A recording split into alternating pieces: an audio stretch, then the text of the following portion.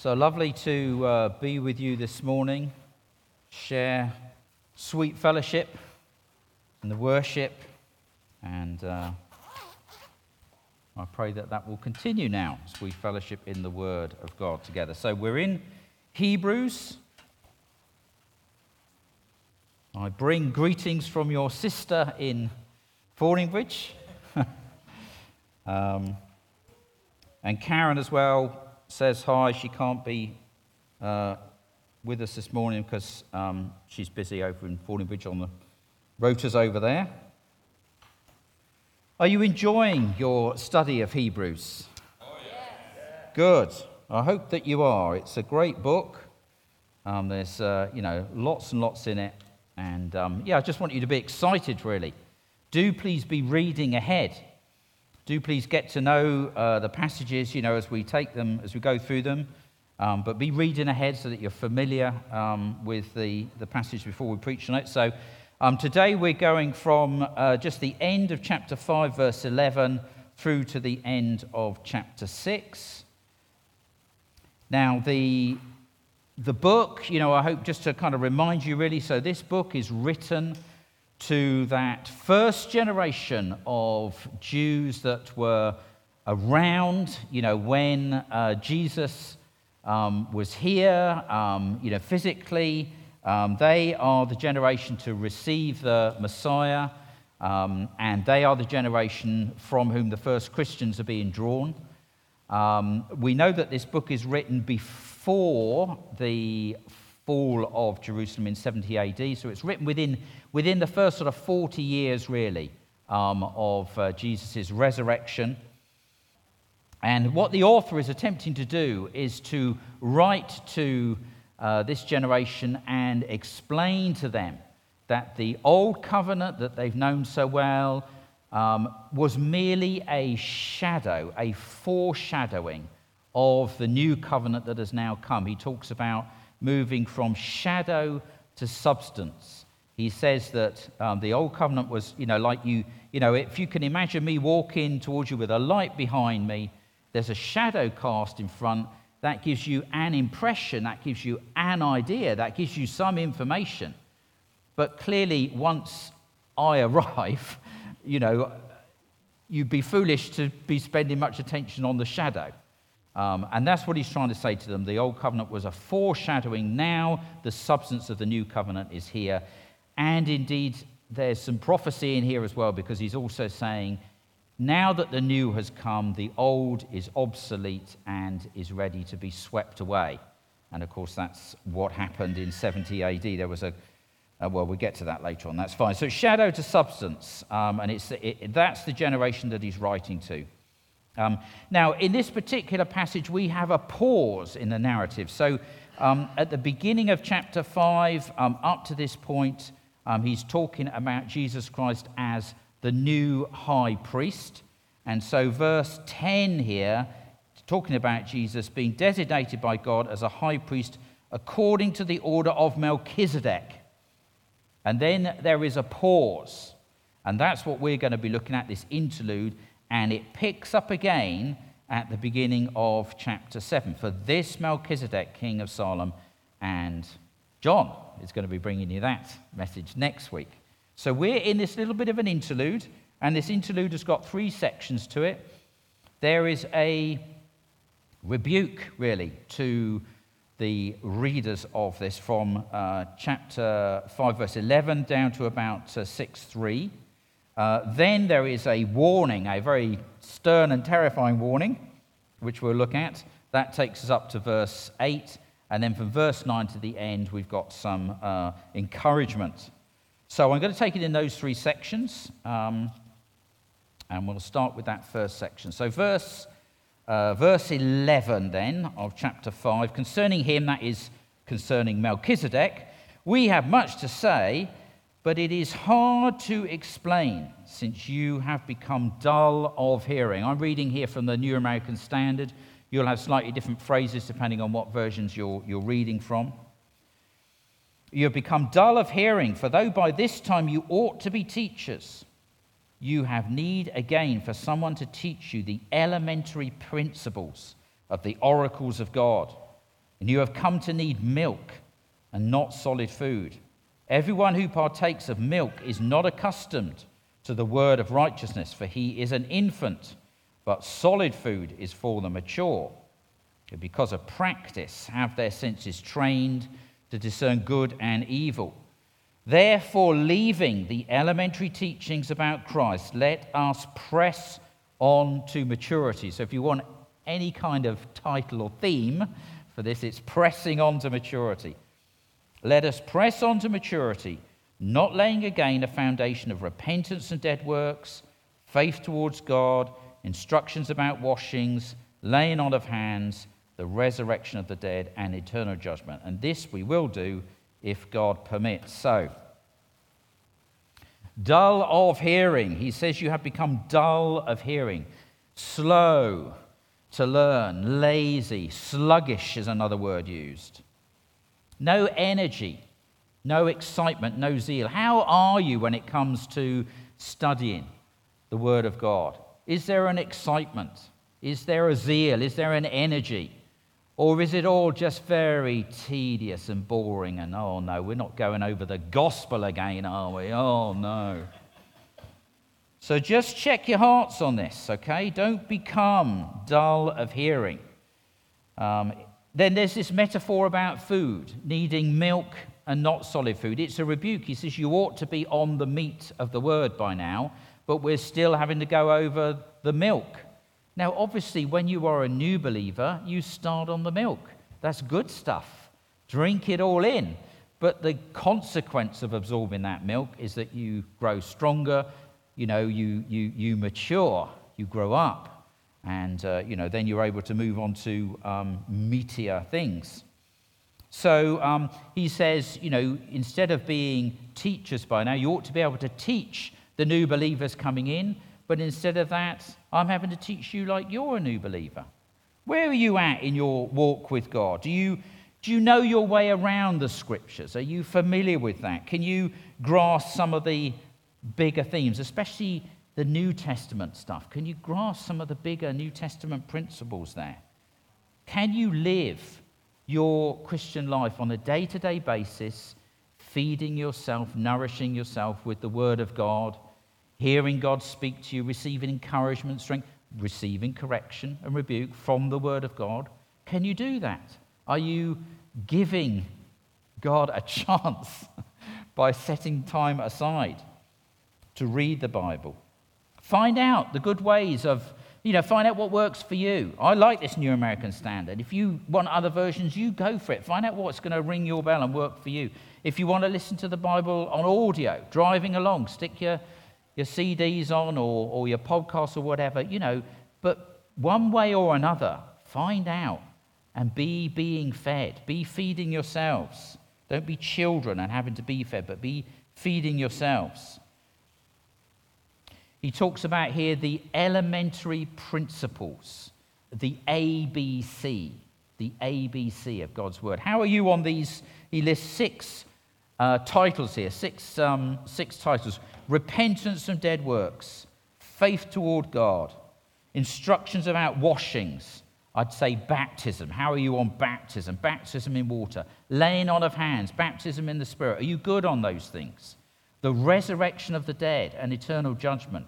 Are you confident about how life ends for you in this earth and moves on to life in the Spirit? Are you confident about those things? Do you know those things? You should know, I don't know, half a dozen scriptures or whatever, shall I say, on each of those subjects. Where are you at on those things? If these are foundational principles, that's what the writer here says. So, get some foundations in there. If you're a bit wobbly on them, then build yourself up on them. Find out about them. There's plenty. You can ask me. I can give you a Bible study on every one of them. So ask me and I shall provide for you.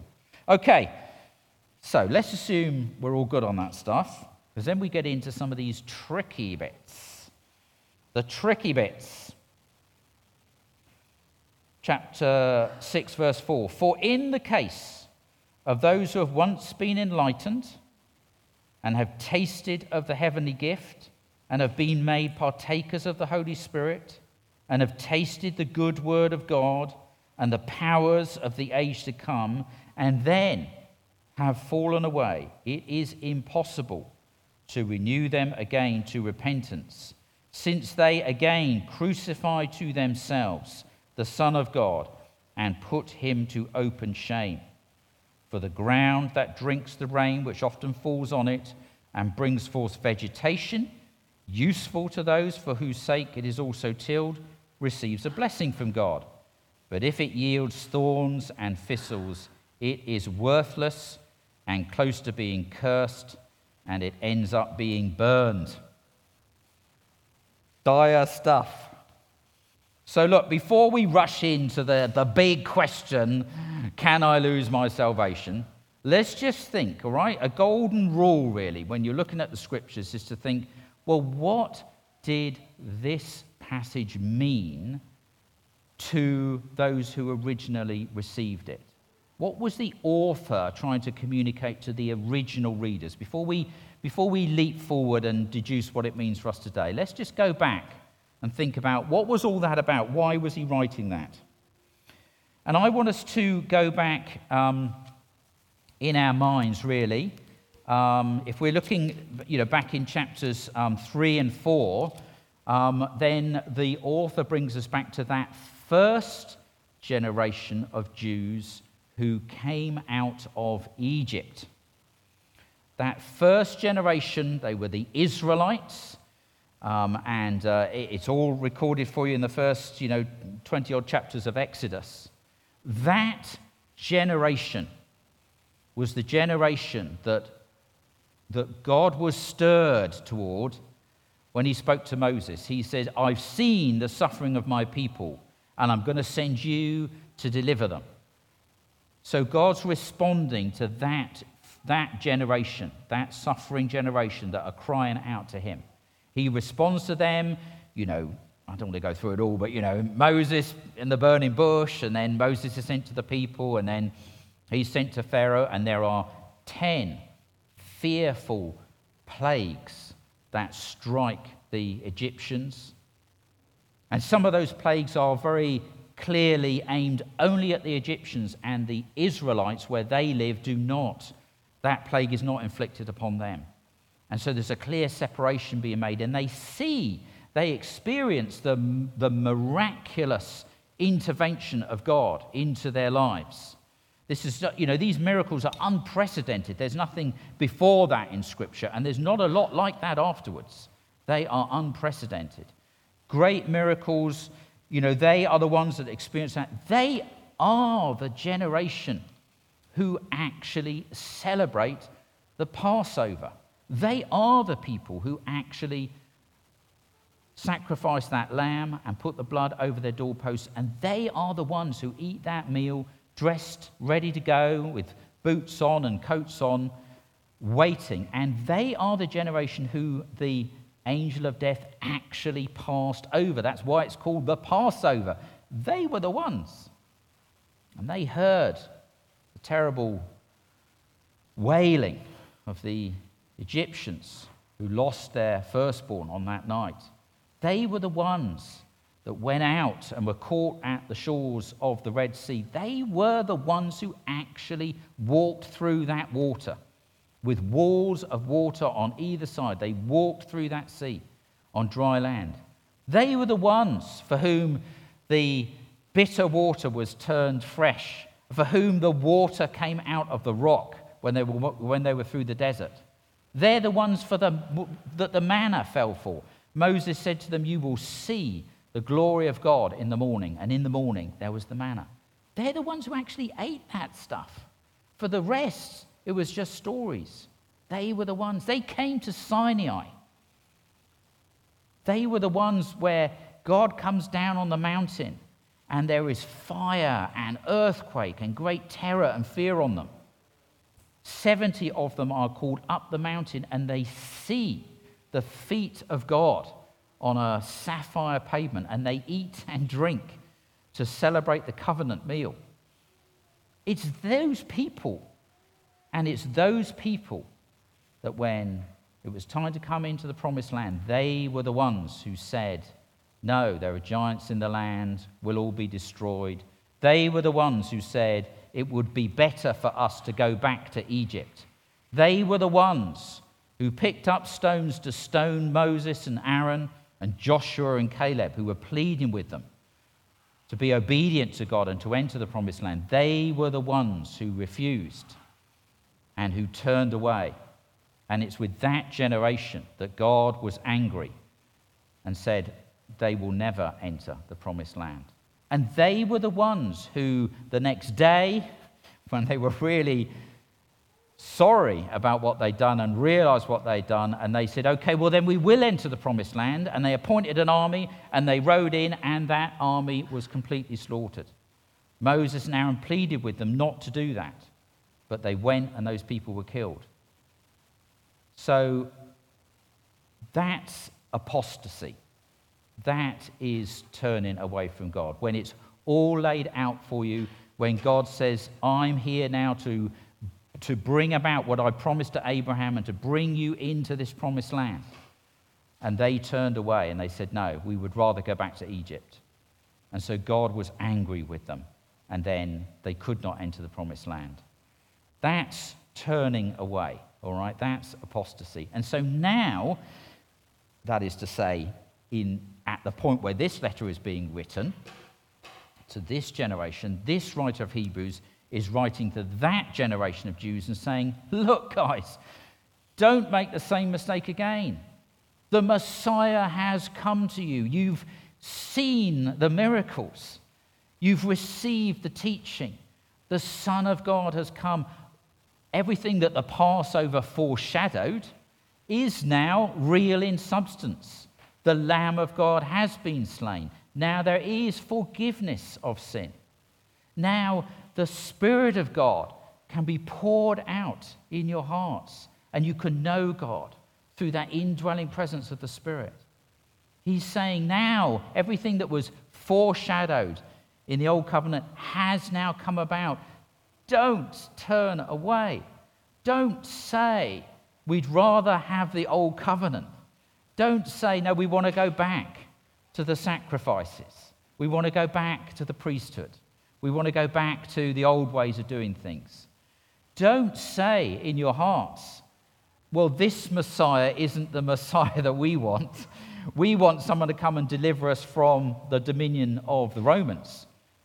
Don't say that Messiah won't do. He is the Son of God. How could there possibly be another Messiah? How could there possibly be a better Messiah? His blood has been shed for the forgiveness of sins. How could there possibly be a better sacrifice? And yet that is what they did, isn't it? Actually, that is what Judaism did do. Now, obviously, there were many, many individuals who were saved into Christianity and embraced that new covenant. But actually, Judaism as a whole, that generation as a whole, they did reject their Messiah. His blood be upon us and upon our children, they cried out, didn't they? Crucify him, crucify him. And as a whole, they do not recognize Jesus as their Messiah. And so now, where are they now? Because, you know, the temple was destroyed. The people were scattered. Jesus prophesied this, didn't he? There was a tremendous, the Romans came and there was a big siege of Jerusalem. More than 1 million Jews were killed in that slaughter, and the remaining 2 million were carried off scattered across the Roman Empire into slavery. And yet God is faithful. Just as God was faithful to that first generation, though they turned away, they were still fed every day with manna and every evening with quail. There was still the pillar of fire by night and the pillar of cloud by day. He still, was faithful to them. And, we can say the same today. What other people group is there around that have had, that have been scattered and their identity has been obliterated, and yet after 2,000 years they can still be clearly identified?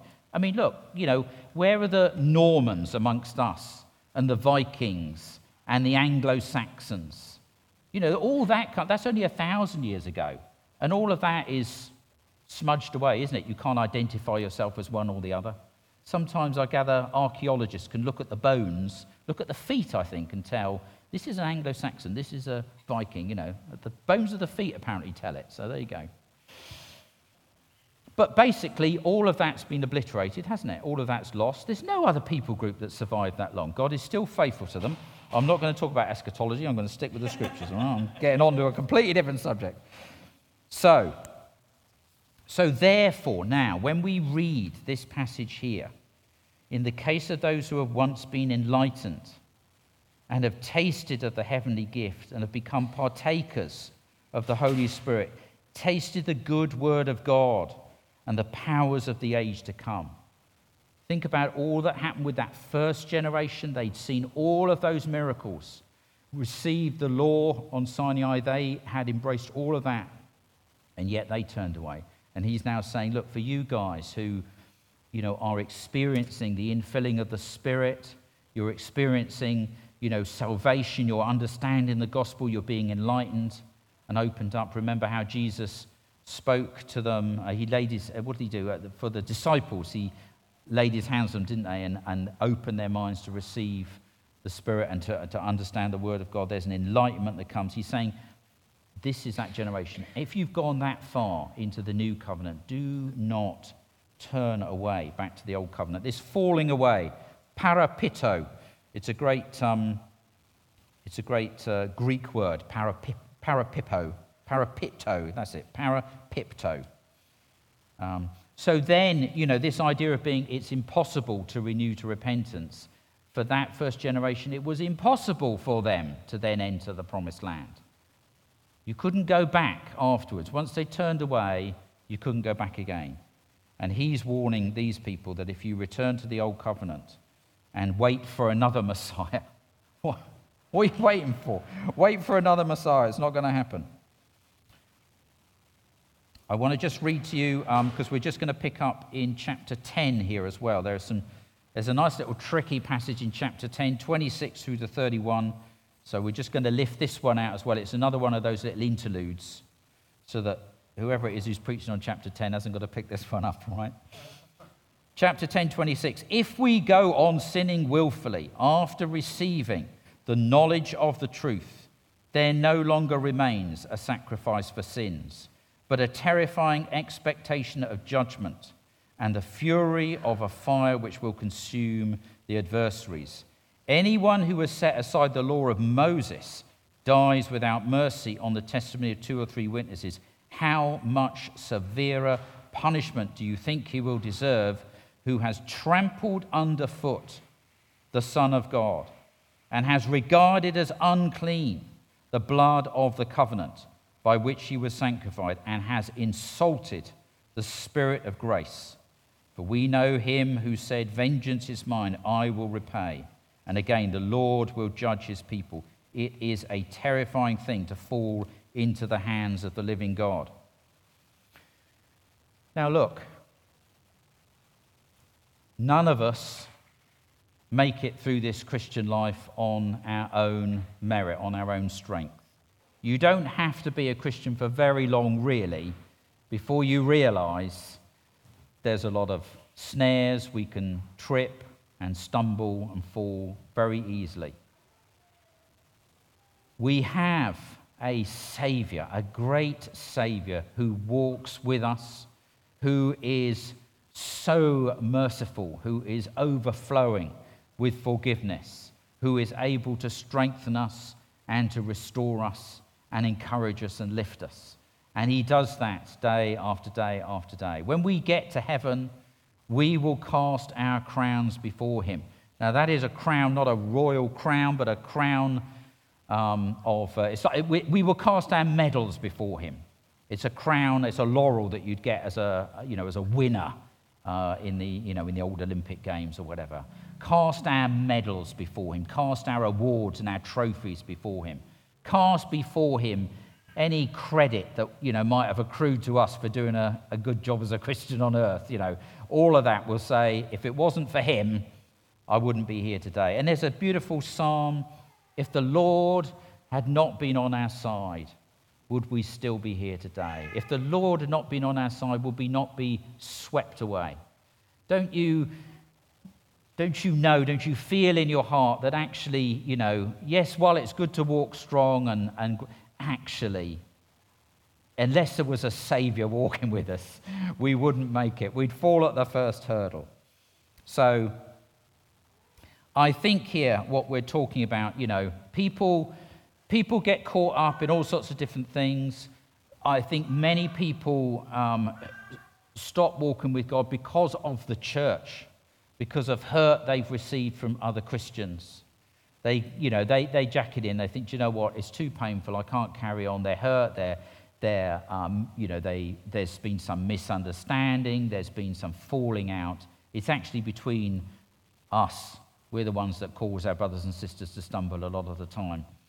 I don't think, and I know people, in that situation. I don't think they think of themselves as trampling underfoot the Son of God and insulting the Spirit of grace and calling unclean the blood of the covenant. A lot of the time people will say, oh, I still love God, I just hate the church. That's often the situation, isn't it?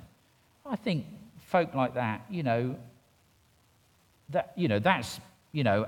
that's our fault, and we need to be reaching out to restore folk like that. But they have a God who is faithful, and often in their hearts they will continue to revere him.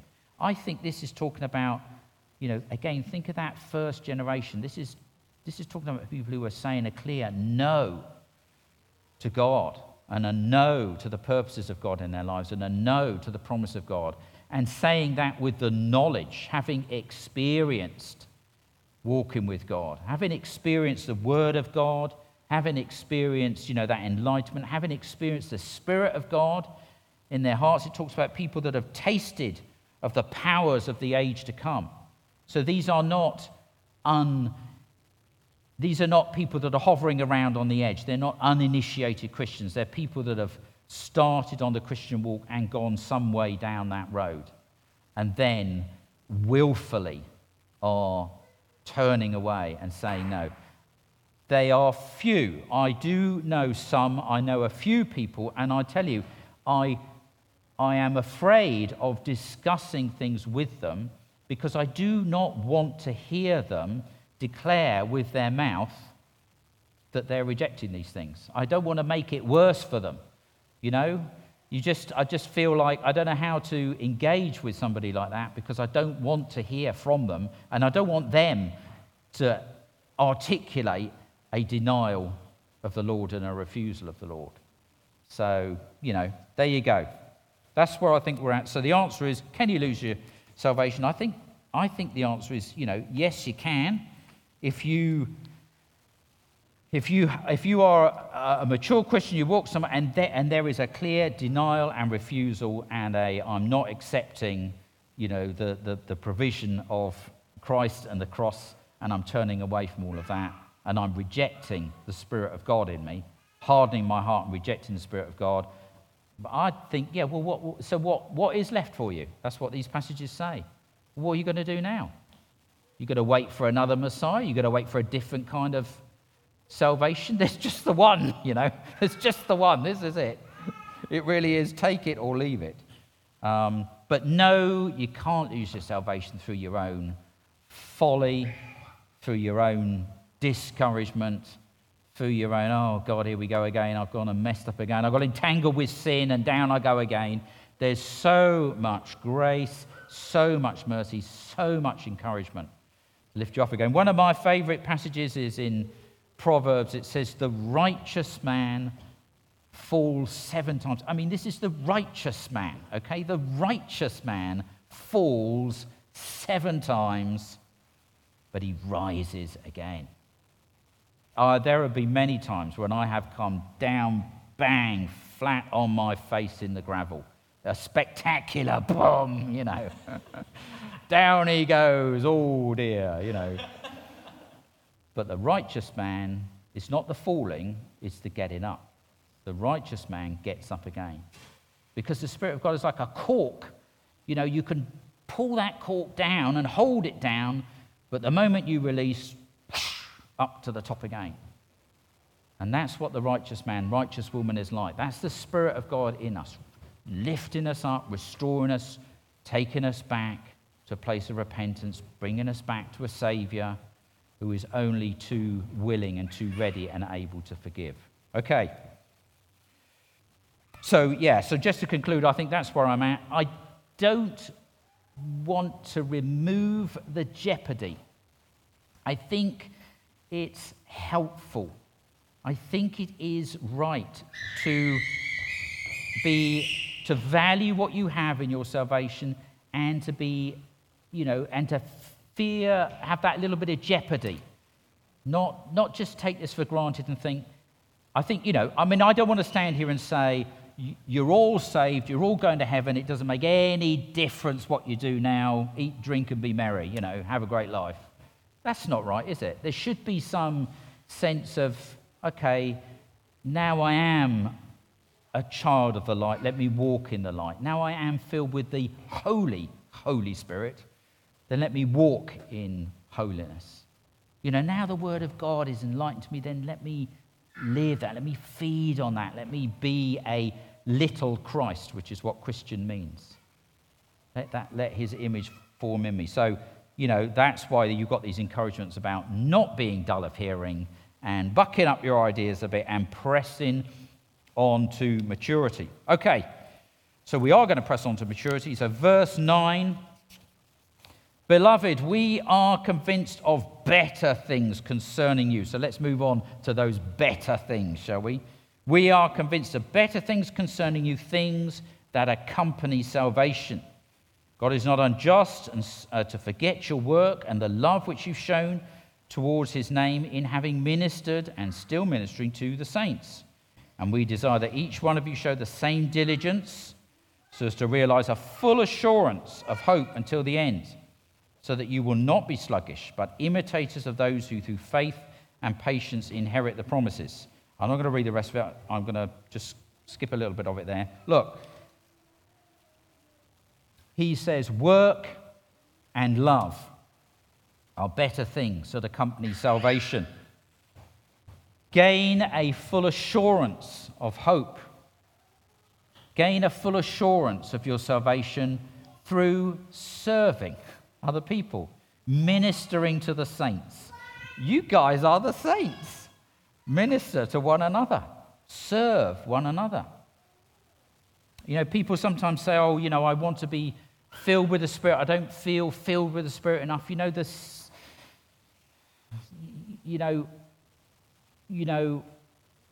When you give out, God gives to you and fills you up. When you serve the saints, when you serve in the Lord, when you give yourself away to other people to give to them, God fills you up. Have you noticed that when you, do something, somebody says, can you please do this, can you please, and you do it, and afterwards, whoa, you feel on top of the world, you feel like, this is great stuff. You feel full of the Spirit. So if you want to be filled with the Spirit, go and empty yourself, pour out something by serving and giving, and you will be filled. You will gain great assurance and great hope in your faith. Right, so work, apply effort, don't be sluggish. That's what that's saying. Through faith and patience inherit the promises. We will be like those who through faith and patience inherit the promises. He gives his example here of Abraham, who believed God. That's another whole sermon there. And we're going to get to chapter 11, where we've got numerous people who through faith and patience have exercised their walk with God.